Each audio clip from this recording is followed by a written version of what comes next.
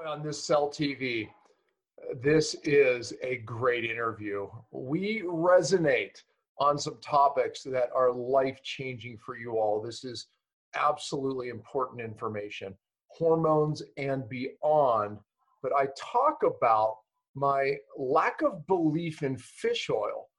I finally found someone else that resonates with me on this, but we dig in to seed oils, the dangers, and how this can disrupt your ability to burn fat. As a matter of fact, we talk about how these fats can be stored as fats and can lead to weight loss resistance, other hormone problems. Wait till you see this video. And the good part is we give you simple things you can do now. Check it out. Hello, everyone. Welcome to Cellular Healing TV. I'm Ashley Smith, and today we welcome Dr. Cate Shanahan, author of the classic book Deep Nutrition and her new book, The Fat Burn Fix. Dr. Cate joins us today to discuss how the #1 most important health factor is whether you can burn your body fat or not, more important than smoking, exercise, family history, or even sleep, and how toxic body fat actually protects itself by causing sugar cravings. This is a fascinating topic, and I can't wait to hear more. So let's get started and welcome Dr. Cate Shanahan and, of course, Dr. Pompa. Welcome, both of you. Welcome. Hi, Dr. Pompa. Thanks for having me on. Yeah, well, gosh, I love all of these topics, man. I mean, these are some of my big pet peeves, right? I mean, I can't wait to dig in. How many people are eating bad fats that are causing everything that was just mentioned? I just could not agree more. And people have no clue. Even those of you watching this, it could be you, because even healthy people are getting saturated with what they think are healthy fats. So we're gonna explore that a little bit deeper. But gosh, Dr. Cate, I couldn't agree more. It's like it is. I love that. It's more important than smoking. It's more important than all of these things that we think are important. The ability to burn fat. What a great title of the book, because I say this: you could judge how healthy you are by your ability to burn your own body fat. Absolutely, 100%. I mean, there's nothing more important than that, because that's what gives you energy. And your cells don't live very long if they don't get energy.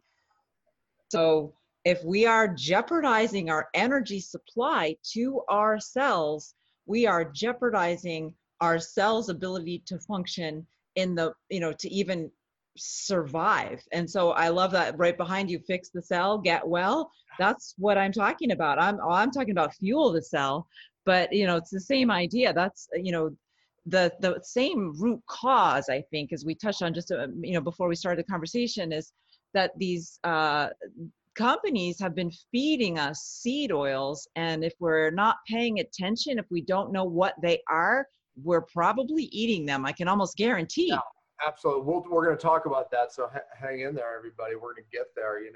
Well, when we look at this being more dangerous than everything, I mean, everything that you mentioned there, people have to understand that when we look at cancer, we know it's a metabolic problem, meaning really the inability to use your fat, your own body fat, for energy, right? And when we look at, obviously the explosion of diabetes, I mean, all these conditions, this is what we're talking about. This is a cellular issue, to your point, right? This is your cell's inability to take your own body fat when you're not eating, burn it up, and, obviously it keeps you lean. But again, if you're someone out there that gets hangry, that says, I just need to eat. Oh, and by the way, I hang with healthy people. I see them eating all the time. But see, if you ask them how many meals, Dr. Cate, they would say, oh, I just eat 2 meals a day. I eat 3 meals a day. But I see them shoveling food the whole time. Oh, and it's the drinks too. But they say organic and they're healthy kombuchas, right? But they're constantly feeding the beast, because truthfully, their mitochondria, their cells, are not able to use their own fat successfully. No. So therefore, it's nuts. It's this, it's that. All organic, of course. Do you see the same thing? And even though it's healthy, is that a problem still? I do see it all the time. And yes, absolutely, it's a problem. And part of the reason that people will tell you, they'll look at you like straight in the face even and say, oh, I hardly eat anything. But as they're carrying around a big like Starbucks Frappuccino, which has 400 calories, because here's why. I mean, I always, I'm like, what's going on? Why, how could they not like literally see that? And once I came to understand the habit and the way our metabolism is driving our hunger and misleading us into thinking that, well, if we were hungry, or even worse, if we were tired, or even more powerful, if we had brain fog or were irritable and we ate something, doesn't that mean that our last meal wasn't, and we ate something, and when that makes us feel better, it alleviates. Doesn't that mean that my last meal wasn't big enough? So I kind of need this, or I'm behind. I'm not getting enough energy because I'm not eating enough calories. And so the math, doesn't happen, because unless you're, let's face it, unless you're a biohacker or you really know amounts, you're not going to know. It's hard to figure out how many calories you're actually eating. So you have to go by how you feel. Absolutely. And that's what I try to help people do in the book, The Fat Burn Fix, is help them understand what they're feeling, recognize what they're feeling for what it is, which is a signal of a metabolic disaster where you can't burn your own body fat. And that happens if you get these hangry symptoms, if it's not just ordinary stomach grumbling hunger, that if you get busy, drink a glass of water, it just goes away because it's not an emergency. The difference is that if you get hangry or have brain fog, most of the time it just doesn't go away at all, unless something really like buzzes your adrenaline out, because adrenaline helps you dig down and release a little bit more body fat, even though you might have insulin resistance, the adrenaline helps fight against that. And it also helps you convert, get your blood sugar up as well. So but for the most part, that doesn't happen in a normal morning at work. You get you have your breakfast maybe early, 6, 7, 8. And then by mid-morning, 10, you're kind of having a little lull in your energy. And that's when a lot of people with the worst weight problems, by which I mean they've just tried so many times, they've gained and they've lost, or the worst metabolic problems, by which I mean they're on their way to getting cancer, but they don't even know it. They don't even know it. Because I say this because everybody I know who's had cancer at like a young age, in their 30s or 40s, they were snackers or grazers. And, in retrospect, it didn't even register as a thing, but in retrospect, on like kind of like deep analysis of what they did, oh yeah, I carried something around in my purse, or I had a bunch of stuff stashed in my car or in my drawers, even if their weight was normal. And so this is such an important sign that is trying to tell us, it's our body's trying to tell us, hey, I'm in trouble. Yeah. And we have to pay attention to it. And that's what I have a bunch of chapters devoted to that, and even worksheets devoted to assessing your hunger, assessing what kind of symptoms are you getting when you're hungry, because there's 11 of them that are kind of like super common flags that your metabolism is not in good shape and you are not able to burn your body fat. And I just have to excuse my hair, because people always comment on my hair when I can't get to my hairdresser. And I'm way overdue. So I have to ask this question. We're so off topic. What are their comments about your hair? Your hair looks thick and healthy. What's going on? Oh, hey, thank you, Dr. Bompa. They'll say like, one was like, it looked like a cow licked her head.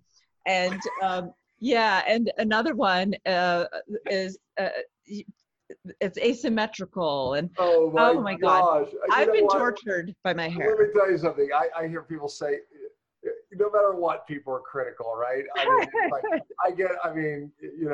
I get it all the time. So who cares, right? It's funny. I love you already just because you're, just the fact that you pointed that out. I just absolutely love and adore you now. I always say my wife, it's like, brain mouth, right? It's like she thinks it comes out, right? It was like, that's what just happened there. Like you thought you fluffed your hair and immediately it just came right out. I love it. Okay. Now we're having fun. See, but this is a huge topic. You and I resonate so well on this on every aspect. It's amazing. I feel like we're kind of in the healthy world. That's most of my viewers, those looking to get healthier and do healthy things. But oh my gosh, it's like there's so many people who don't understand these concepts that we're talking about here. So okay, I want people to understand one thing, and you kind of said it, so I'm just kind of proofing what you just said. But this isn't a fat skinny thing. This happens to skinny people, fat people. And it's like the bigger danger here is yes, this can keep you from burning your own fat. You can gain weight loss resistance. All the cravings, failure on every diet. Yes, this is the reason why. But you could be the skinny person who tends to, when they're not able to burn their fat, they burn their muscle, right? So you get what I call skinny fat with fatty organs, that arguably more dangerous, right? And these people end up with cancer just the same. I think you're right. The long-term game here is obviously all these hormone issues people have along the way, not feeling well, not sleeping, anxiety, blah, blah, blah. But cancer is absolutely the scariest part of this. And you said that. You said that people end in cancer.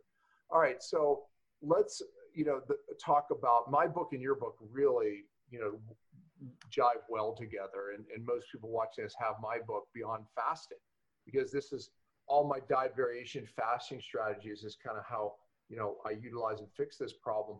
Nice. Your book just kind of perfect. I love those symptoms. So let's talk a little bit about some of the symptoms, and everyone should get your book, and we'll make sure we have the link there. But talk about some of these other symptoms besides hangry, besides hungry. What are these symptoms? Anxiety is a big one. So I just kind of threw that off because I knew that. Yeah. Anxiety, is brought on partly by two aspects of this, right? So one is that when your brain is not getting enough energy, thought is slowed down, or it's distorted and disturbed. And that is very anxiety provoking, especially if you're in a new circumstance, like you just started a job, or you're driving, and you're trying to find a place you've never been to before. It's super anxiety provoking when your brain is not working right. And then the other part of how all of this drives anxiety is that in order to get energy to your brain, your body releases adrenaline, and adrenaline, it makes you, jittery and anxiety prone. And, you can kind of get lost and perseverate on your failures or your bad thoughts or your bad feelings when you've got too much adrenaline in your system. So yes. That's a huge one. And by the way, cortisol, it'll just drive up cortisol, which can drive anxiety, because absolutely. Glucose follows cortisol. And I want people listening to be clear. The reason that, she's talking about this is because your brain can only use glucose for energy unless it burns fat, your own fat, for energy, and then it makes ketones, and the brain can use ketones. So if you are not able to burn your own fat for energy, guess what it needs? Glucose. So if you're not eating, guess what it does? Anxiety, right? So it's either cortisol or adrenaline to get the glucose to the brain. Am I right? Absolutely. Both of those do the job. And the way I look at the difference is that, like, cortisol is kind of like the slow motion version of adrenaline, right? Like adrenaline, you can have a thought and boom, it'll yeah, exactly. And you can feel your heart pounding and stuff like that. But cortisol is more like on a continual daily basis. It kind of goes up. And then if you are chronically stressed, all your cortisol rhythms get off, and as I'm sure you've talked about. So that's anxiety. And then the next one is brain fog. And these are super duper related. Obviously, you're not getting energy to your brain. So you might be staring at work, and this is in a different kind of circumstance. You're not necessarily in some sort of intense, I got to figure it out situation, but more in like a slow kind of boring-er situation where, oh, I can't wait for lunch. And then you're just staring at your job, at your tasks that you have to do or whatever it is. And it just, you can't get your head wrapped around it the way that you feel that you would like to get the stupid thing in front of you done. That's brain fog, and that's how it happens. And that's, again, for low brain energy. And then another one is dizziness. And in fact, such severe dizziness can happen that people actually have nausea and vertigo. Like they have to sit down. So vertigo is a kind of severe dizziness where this seems like the room is spinning, or you have to hang on to something, you lose your balance. And I've had a couple of folks who have, when their blood sugar drops, and it doesn't have to be, because they can't burn their body fat, their blood sugar can drop from, say, like 110, which is just a little bit high, to something like, 80, which is actually within normal. And I'll see that happen because I do continuous glucose monitors with some of my patients. Mm-hmm. And that'll be the moment where they're like, oh my God, I'm getting one of my dizzy spells. I have to sit down. And so the fix for that is being able to burn your body fat. So that's another super common one. And then heart palpitations are also very, very common, again, because of the adrenaline. Mm-hmm. Shaking because of the adrenaline.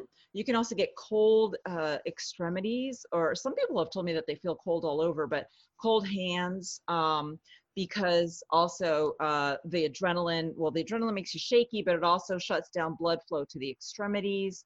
And also just having an inadequate energy supply or disordered metabolism, your blood flow is disordered. So you can have all kinds of problems related to that. And this is more in the long term. You can actually get erectile dysfunction, sexual dysfunction, because that's hugely blood flow dependent too. Yeah. So, but nausea is another super common side effect. So those are some of the most common. Waking up in the middle of the night, because people wake up in the middle of the night because your brain's going, I'm not getting glucose. Why? Because when you and I are sleeping, and Ashley, we're burning our fat for energy. It takes tremendous amounts of energy to sleep for your brain, right?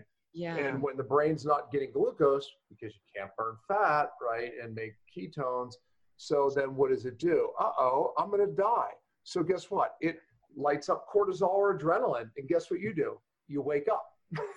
So your body saved its life, it saves its brain, but you wake up and go, I can't sleep. And now you can't sleep, which makes it worse for the cortisol. So it's a vicious cycle. It's a downward spiral.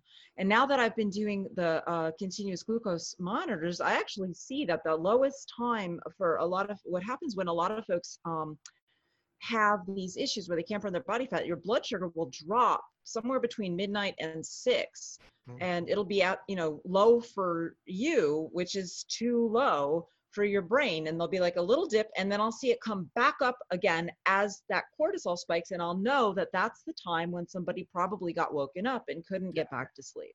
Of course. All right, let's I talk a lot about how toxins cause this cellular problem where we can't burn our own fat for energy, et cetera, et cetera. And I teach deeply on how bad fats can cause the cell membrane to have problems. That's where the hormone receptors are, and that causes problems in the mitochondrial membrane. Yet I think that, people still don't get it. So let's make them get it. Okay, so you mentioned seed oils, right? These are polyunsaturated fats. Why would these be a causative factor for this problem? Because they're unstable. So very simply, that means that they have a tendency to react with oxygen and when they do that, they turn into toxins. So it's like it's a latent toxic compound. And these are toxins with long names like 4-hydroxy nonanol and 4-hydroxyhexanol. They are known cytotoxins. You put them in micromolar concentrations, meaning like 1/1,000,000th of a drop, and that they can kill cells with that little concentration. So they're not necessarily containing those toxins when you buy them, although the tests almost universally show that they have degraded. They're that unstable. They don't even stay stable in the shelf. It's true. And then they become even less stable when they get into your body, because now they're interacting with all kinds of other chemicals and the more that there are, it's like, it's like flint and oxygen, and it just starts a fire basically. And it's literally what it is, because it is burning. It's an oxygen reaction. And so it causes all kinds of problems, not just the fact that we have these toxins form, but even if on the way to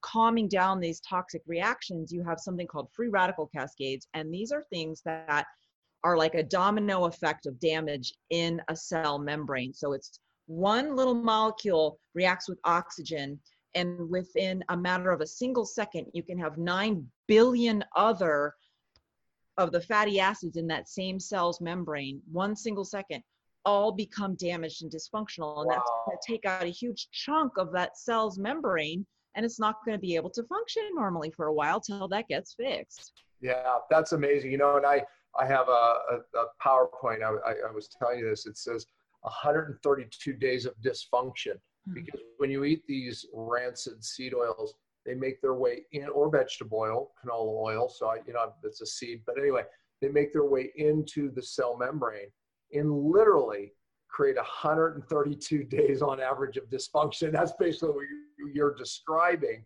that these things get into your body. So, okay, so I know my viewers right now are going, whoa, wait, what are these oils, right? So give us, and I know you list them in your book, but give us the oils to stay away from. Well, can I eat, organic oil? Can I do this? Can I do that? So what do we eat, and how do we get the safe oils? Which ones are? Talk about it. Yeah, those are also such important questions. So they're really literally the thing that can save your life. So there's 3 C's and 3 S's, and I want everybody to try and remember them. These are the most common seed oils. So we've got canola, corn, cottonseed, soy, sunflower, safflower. Those are the most common that you're going to find. They are also— I love that. 3 S's, 3 C's. Yeah. That's beautiful, because I tell people this. I'm not smart enough to do that. That's great. People can actually remember them now. Okay. My boss came up with that. I got hired to this current job. Okay, so you're not smart enough either. No, he came up with that. So he gets props for that. Yeah, I was doing it all out of order. I was like, well, canola is kind of the most important. Yeah, me too. Yeah. Me too. So they're also known as the industrial term vegetable oil. So vegetable oil refers to any one of those 6 oils, not to broccoli and peas, right? It's great branding on the part of like Unilever and Monsanto and all the folks who grow this stuff, because it sounds healthy, because vegetables, who could be against that? And my gosh, if you squeeze oil out of vegetables, that sounds like you're taking the goodness out. Don't believe it. Sounds really healthy, actually. Yeah. Right. It does. But it's referring to those 3 C's and 3 S's. And then when you go to restaurants, there's a couple more. It's kind of like AEIOU and sometimes Y. Well, the sometimes Y of the vegetable oils are rice bran oil and grapeseed oil. And those it's the same idea. They're super highly polyunsaturated, and they generally are also highly processed, because the seeds don't want to give up these oils, and they have to be extracted under high heat pressure, often with a solvent like hexane, which is an ingredient in gasoline. And then it has to be removed. So that's the refining, bleaching, and deodorizing steps. And so that is where you strip out any shred of nutrition. So that's why I can still say, go ahead and have, sunflower seeds. Or, I'm not one of those people that's against soy. I'm sure you stand on that one, but soy in moderation is fine, like any other vegetable in moderation. I feel like I mean, a non-GMO soy, people say, oh, what about the phytoestrogens? It's fine in those amounts. Yeah. Exactly. If you're basing your life on it, it's another story. You shouldn't do that with really anything. So if you want to consume it in soy, it's fine because it's still going to have the vitamins that the seed uses to stabilize to control the oxidation reactions to keep it stable. So there's all kinds of vitamins, antioxidants, and minerals that are in the seed, but they get stripped out, so they're not in the my saying there is, I'm not against vegetable oil when it's in vegetables. I'm not against seed oils when it's in seeds, because to your point, all these protective measures are there. So, and I just want to, polyunsaturated fatty acids are very, very, very unstable. To your point, they're denatured right out of the gate, right? So, and that's what we're talking about here. So when you look at your olive oil, you could say, well, where does that fit in? It's it's mostly monounsaturated. It can take heat better, right? And saturated fats can take heat even more.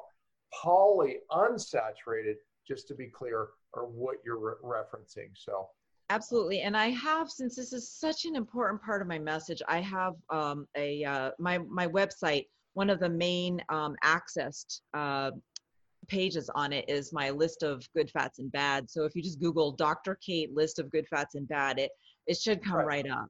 And it helps, it's something you can take a picture of, keep it on your phone and refer to it. And then the document itself kind of explains a lot of it, because I'm sure you've been through this, Dr. Pompa, but you probably get attacked by, dietitians and people who believe that canola oil is somehow special because it's got omega-3 fatty acids, or that don't they don't understand what they're talking about, honestly, when they say polyunsaturated fatty acids. And I get attacked even worse than that, and I don't even know where you stand on this, and it's okay if we disagree.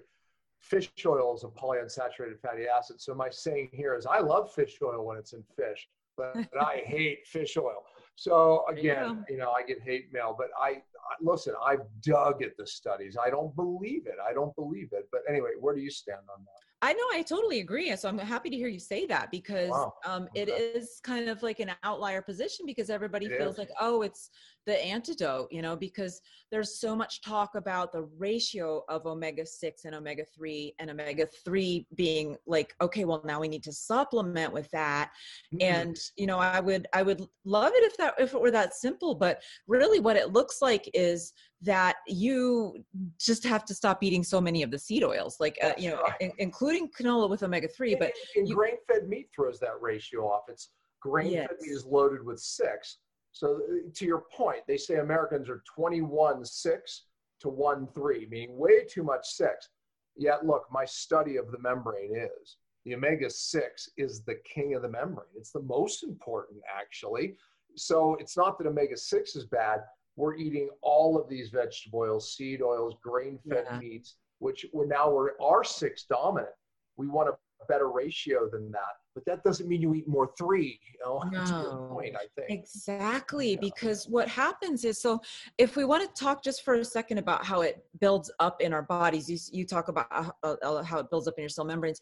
It builds up in our body fat too, and to a massive amount. Like, the cells do their best to regulate the polyunsaturated fat content that they have, because they've got a recipe that they're trying to follow, and they do their best. And when they say no to those polyunsaturates, where does it go? Well, you can't get rid of it. It goes to your body fat. There's only 2 ways to get rid of it. You have to burn it, or it can come out, and like, if you're a woman, you can feed it to your babies through breast milk. But you have to burn it. And so until you can burn it, it has to be stored. And of course, it's stored in your body fat. That's right. Now, if we look at how much was in there 100 years ago, before there were all these industrial seed oils, before plant fats were 80% of our fat calories when they were really just like 10 to 20%, and the rest of it came from animals. Our body fat had about 2, 3, maybe 5% polyunsaturated fatty acid. Now, when they do biopsies, it has up to 25%, and some maybe even as high as 30, because the last study was done when the average consumption of this stuff was a lot lower, and our body fat percentage of PUFAs almost exactly mirrors our dietary percentage of PUFAs, and right now for some people that's 30%. So your body fat's going to be 30% this stuff, and that what that does, and one of the things that kind of like is the most important study in the book, The Fat Burn Fix, is a study I found. It shows what happens when these things are the fuel for your mitochondria. When it gets released from your body fat, now your mitochondria are going to burn it. They can't say no either. These things will get into your cells and get into your mitochondria, and then your mitochondria will try to burn them. And what happens is it shuts down the mitochondria's ability to produce energy. So we're talking about the energy powerhouses of every single cell in your body. If your body fat has too much PUFA in it, then every time you're trying to burn your body fat, you're going to the gym and working out, you are damaging your mitochondria. You're shutting down your cell's energy production from fat. And what do they have as a backup plan? Sugar. Because now we're leading to cancer, diabetes, heart disease, all the number one killers. Exactly. And what you feel is that hypoglycemia. You feel that, like that's because it's not because you need to regulate your blood sugar by eating. It's because your body is so dependent on sugar that you can't get enough in your bloodstream to feed all the cells that need some at any given moment in time, because blood sugar is regulated. That's what diabetes is, when we can't regulate our blood sugar anymore, type 2 diabetes. And so if you are a non-diabetic, you can only have about 3/4 of a teaspoon of sugar in your bloodstream at any given time, which is about 3 grams, which is about 12 calories. So, I mean, how much exercise can you do burn as a sugar burner, right? You have to have tons of glycogen in your muscle, and that's how your muscles store sugar. And so if you're an athlete or, into fitness, all of these studies that talk about, oh my God, you need to have glycogen, you need carbo loading is so important to fill up the glycogen. Those are done in people who have this problem that I'm describing, where they can't burn their body fat because they live in America. Right. We all eat too much of this stuff unless we are looking out for them. So they can't. Our athletes even this goes back to the skinny people. Absolutely. I mean, look, I can go. Typically, I don't even eat my first meal until 3 or 4. Half the time, I'm not hungry. I'm going through. Matter of fact, the busier I am, I don't even know, because my body's eating from its body fat. That's it. I mean, so it's doing its job. But to your point, I love that explanation of, how these fats end up being burned into mitochondria. And, that was well said. I mean, that really files up, the whole system of why you can't burn your own fat. And it damages the mitochondria. So it helps you understand where we get all these mitochondrial diseases from, right? Cancer, we know, is a mitochondrial disease, but neurodegenerative diseases like multiple sclerosis and Parkinson's and these serious. So you think, everybody watching this, everybody that, that knows a little bit about health, we all would agree and understand that sugar is part of the metabolic issue. Do you feel this is a bigger issue, that these fats are causing than sugar to the mitochondria? Because everyone's, sugar is why the mitochondria is failing, leads to cancer. But yes. Is this the bigger problem? I do understand that is the bigger problem now. Like when I first started, when I wrote Deep Nutrition, I was like, well, they're both really bad, just to avoid both of them. Yeah. But I really feel that this is worse because Me too, by the way. are Me things. too. We're on a very small island. Yeah, We're very on a big small. island with just a couple people. I don't know. Yeah, so a bunch of crazy like Gilligan's Island, and one day they'll rescue us, and they'll be like, "Thank you." That's my fantasy anyway. Yeah. But so yeah, because like if you eat too much sugar, you store it as fat. Yeah, that's not great, but your body can control what kind of fat it's stored as, and it can store it as saturated and monounsaturated fat. In fact, that's how it stores it. It has to store it that way. We can't store sugar in the form of sugar in our body fat. It gets converted to fat, and we can't make polyunsaturated fatty acids. That's why we do need some in our diet, which is why this whole topic is so confusing to people who have a little bit of information. Yeah, that's right. Yeah, that's right. But we have to get it from where it's protected because it's so fragile. That's why seeds are great, but you get some of the polyunsaturated fats that you need, and you get it in a protected form. Yes, exactly. And when we talk about like the omega-3 to omega-6 ratio, I was looking at some of the like traditional cultures that would be getting a lot of potentially a lot of fat. How much omega-3 are they getting? And so because somebody posted a really good question on one of my websites about well, what about like the Eskimos? Because if you're saying omega-3 is so bad, and Eskimos get a lot of their fat from salmon or they said salmon, but actually they really also got a ton of it from seal. What's the composition there? So more from seal, truthfully. To your point. Yeah. So that actually, according to what I could find, seals have a huge amount of highly unsaturated, polyunsaturated fatty acids, like the omega-3s, the long chain ones. And they've got somewhere, at least like 15%, which is a huge amount of that extremely unstable. Some parts of them may even have as much as 20%, but it's totally different because they ate it without cooking it. And it was cold all the time, so that the reactions were slower, and the fish themselves can have all this polyunsaturated fatty acid and in their body fat, and the seals can, because they're in freezing cold Arctic water, and it's the temperature that really has a huge impact on the nature and the constitution of your body fat. What I'm saying is like basically the recipe for your body fat. What is the right amount of saturated, monounsaturated, and polyunsaturated? And human beings who are in, we've got a warm environment most of the time because we wear clothes.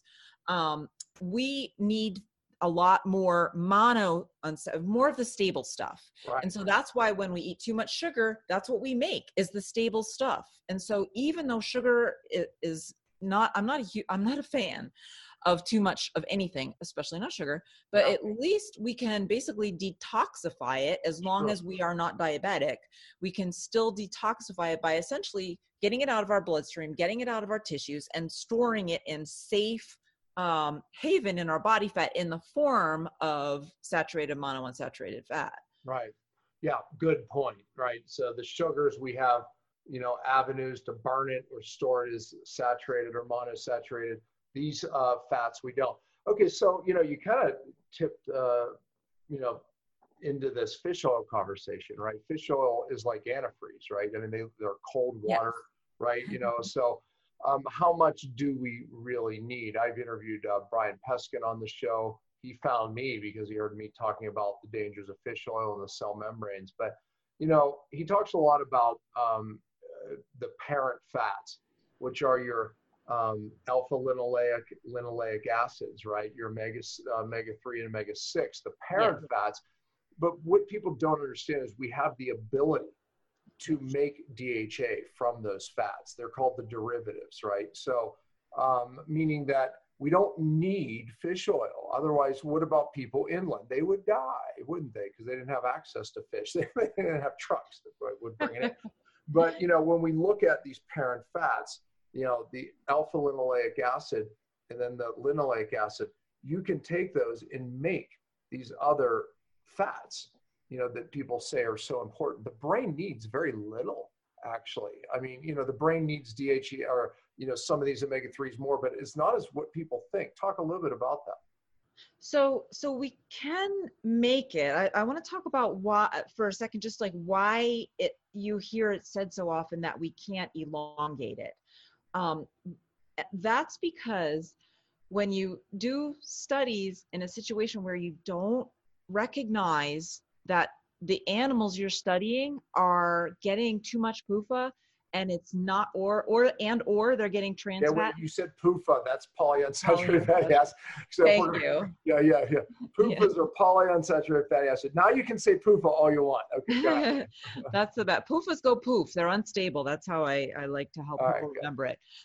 So the animals are fed, animal chow that's made of corn oil. So they are being studied, and this is how they've come to a lot of conclusions that, oh, well, animals can't extend, humans even can't extend, lengthen. They're taking the parent molecule being at 18 carbons, and the ones that your brain's made out of being made out of 20, 22, 24.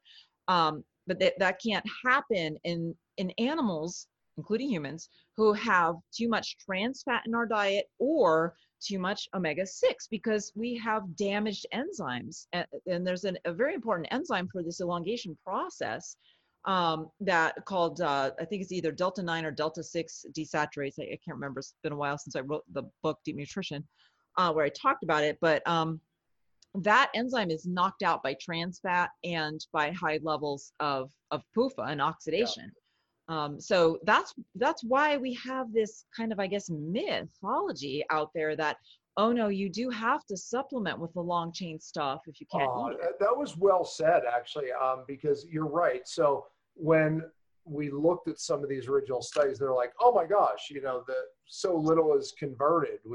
That's why we need it, right? We have to take fish oil, DHA, and da da da. It's like, but to your point, they didn't look what was broken. What was stopping the conversion, that enzyme is affected, to your point, by these bad, unstable fats. So interesting. Yeah, that's an interesting way. I never thought of it that way. Yeah, so that's like one of the missing pieces in so much medical or nutrition research, is that when they talk about, animal studies, especially the animal chow, the fat is generally corn oil. Mm-hmm. And they feed them corn, grain, GMO too, and all of that stuff. Yes, exactly. It's and of course it's stale, and everything about it is not what the animal would eat given the choice. So the animals are every bit as damaged as we are, as the people that they're trying to do all these experiments to help people who are metabolically damaged because of their diet. Well, they're giving the animals the same diet. So much of the research is skewed and confusatory because of that. It's almost like it's fake science. It's really, really, really crazy. And what do you do about that? How do you even prove anything? That gets to the topic of our first book. My husband and I wrote the first book together, Deep Nutrition.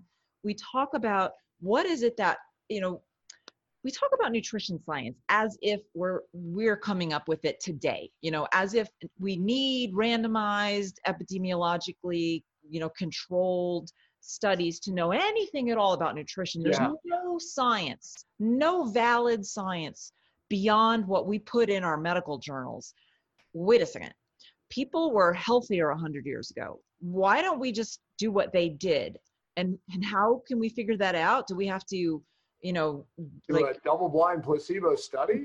Right. We can look at cookbooks. So that's what my husband and I did. I looked at dozens and dozens and dozens of cookbooks written in English from all the countries I could get in English from 17 and 1800. And then I also watched a lot of travel shows about indigenous cultures. Yeah, that's a cool way of doing it. First of all, they were cooking with lard, but they were eating grass-fed animals. So totally different fat was different, right? Yeah. They weren't cooking. They didn't even have vegetable oils. What are you kidding? Right. Yeah, I mean, it's amazing. And to your point as well, is what studies actually have done is really screwed this whole thing up, because we're studying, broken people. We're studying, you know what I'm saying? We're studying broken animals, right? We're studying, you know, saturated fats are bad. Oh, it's like studies have gotten us in trouble. It's like, what did they do when heart disease barely existed? Well, they were eating a lot of saturated fats. What they weren't doing is eating these oils that we're talking about. You know, this isn't rocket science. You know, a question just popped into my mind before you said that other thing, and I have to ask it. And this is for our people who have struggled losing weight. Because we either burn these PUFAs, we're going to call them PUFAs now, or we store them as fat. So when they are stored as fat, we know that our good fat, like stored fat, we get, you know, saturated or mono, those we can access and burn. Does our body have trouble taking the stored PUFAs and burning it? So does this end up to be the fat we can't burn, the cellulite, the bad fat? There's a researcher I spoke to at UC Davis, Frances Sladek, who she felt that they do have like a bioaccumulation effect in our bodies, that they seem to maybe perhaps be less preferentially released compared to the other fat. The reason I asked the question, because I didn't know the answer.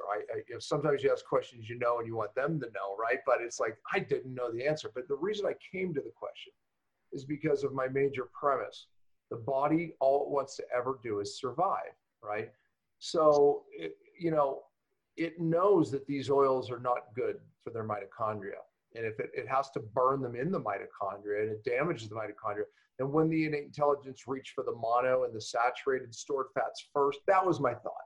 Yes, exactly. And, you know, I love that you do that, like that kind of like, well, if I were the body, what would make sense to me? And that's guided a lot of my thought processes, because it seems as though nature's pretty darn smart, and it's kind of smarter, way smarter than us. Yes.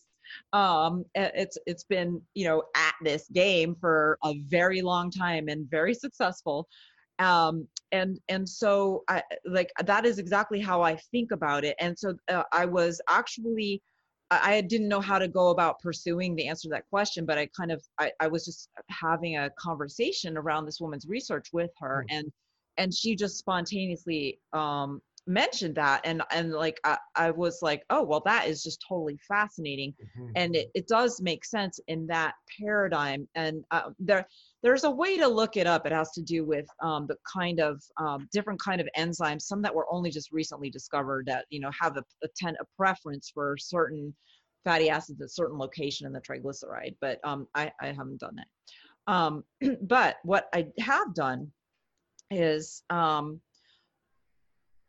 decided, so this is a hypothesis, that what happens is when there is a certain concentration of these PUFAs, so when you've been eating seed oils, when you're a baby, your body fat is kind of as nature would have it, right? You have more that ideal concentration. But as time goes on and we keep eating more seed oils every day, day after day, year after year, the concentration does go up in our body fat, and there's studies that reflect this. Yeah, so, you're saying 25% versus 2 to 3%, which is normal. Okay. Yes. And so, you know, after a certain number of decades, then it does very much reflect your dietary consumption. And so what happens is the fat cells then are inflamed. And so we have this conversation around inflammatory fat and omental fat, as if it's only the omental fat. But I think a lot of folks who have enough seed oils in their body fat have every fat cell is inflammatory, because we know that these fat cells are not healthy. They don't produce the right hormones, and they don't respond normally to hormones, and they're incontinent. They can't hang on to fat, and so that they will release it all the time, between meals, even in spite of the fact that there's too much insulin in the bloodstream, and a healthy fat cell would normally be keeping that in there. And that's when people really get into trouble with their arteries, when your fat cells can no longer keep a hold of the fat that they're supposed to be storing, and they're incontinent. It basically just goes in for a little bit, and then it comes back out into the arteries. You aren't burning it for energy because the cells don't want it. They're getting sugar. That's when a person is in such a bad metabolic state. They start having heart attacks and strokes, and they have a real trouble regulating their blood sugar at that point. They get to where they're just very, very metabolically damaged and fragile. And they are at that point a ticking time bomb. And that can happen in your 40s if you've had enough of these PUFAs in your life. When I was in medical school, type 2 diabetes was kind of like a little more common than type 1. So, okay, yes, I'm in my age, but it, it was for elderly people, or it was genetic. But now we're seeing it, so common in people in their 30s and even in children. So, I mean, it's got, there's just no way it can just be the carbohydrates that we're eating, because if you look at the amount, we're not eating any more carbohydrates than we were at the turn of the century. They're different. They're, more fructose, arguably, definitely more processed. But in terms of the volume, it's the same. But if you look at the amount of PUFA, we were eating somewhere around what was in our body fat, 2 to 3%. Now it's 10 times that much. And it's how is that not like the first thing that people talk about when it comes to diet? It's just like, this is the outlier. I know, sure, sugar's not good for you, and having a sweet tooth is not healthy, but you don't have a hope of curing your sweet tooth or seriously developing a healthy relationship with sugar while your body fat is forcing your cells to be addicted to sugar. I couldn't have said it best. Gosh, we're gonna have you back on. I mean, literally, we're at the top of the show, and I'm going, gosh, I want to talk about this. I want to talk. These fats disrupt the cell membrane. They affect your detox, right? It's like, the reason people are failing on diets is because of this reason, for what you just said, right? It's like, Kate, we have to write a book together, but you know what? I'm going to bring you back on the show, and I just want to continue this conversation. This is worthy of a part 1, part 2, honestly, because we are on to the bigger issue, and there's so few of us speaking this message. The world needs to hear it. Folks, get rid of these fats in your diet. Buy Kate's book, right? I mean, this is very few people know this information. So, Dr. Kate, thank you so much for being on here. I can't wait to have you back. It's funny, because at the top of the show, we thought you were on Cell TV already. So it was absolutely, that's right. You're going to be on a second time. I'm going to make sure Ashley will put the links in for Dr. Kate. Dr. Kate, again, thank you for being on Cellular Healing TV. Fix the cell. Thanks so much. Right. This was fun. Thank you, Dr. Pompa. Well, that's it for this week. We hope you enjoyed today's episode. This episode was brought to you by Cyto Detox. Please check it out at buycytonow.com. We'll be back next week and every Friday at 10 a.m. Eastern. We truly appreciate your support. You can always find us at cellularhealing.tv, and please remember to spread the love by liking, subscribing, giving an iTunes review, and sharing the show with anyone you think may benefit from the information heard here. And as always, thanks for listening.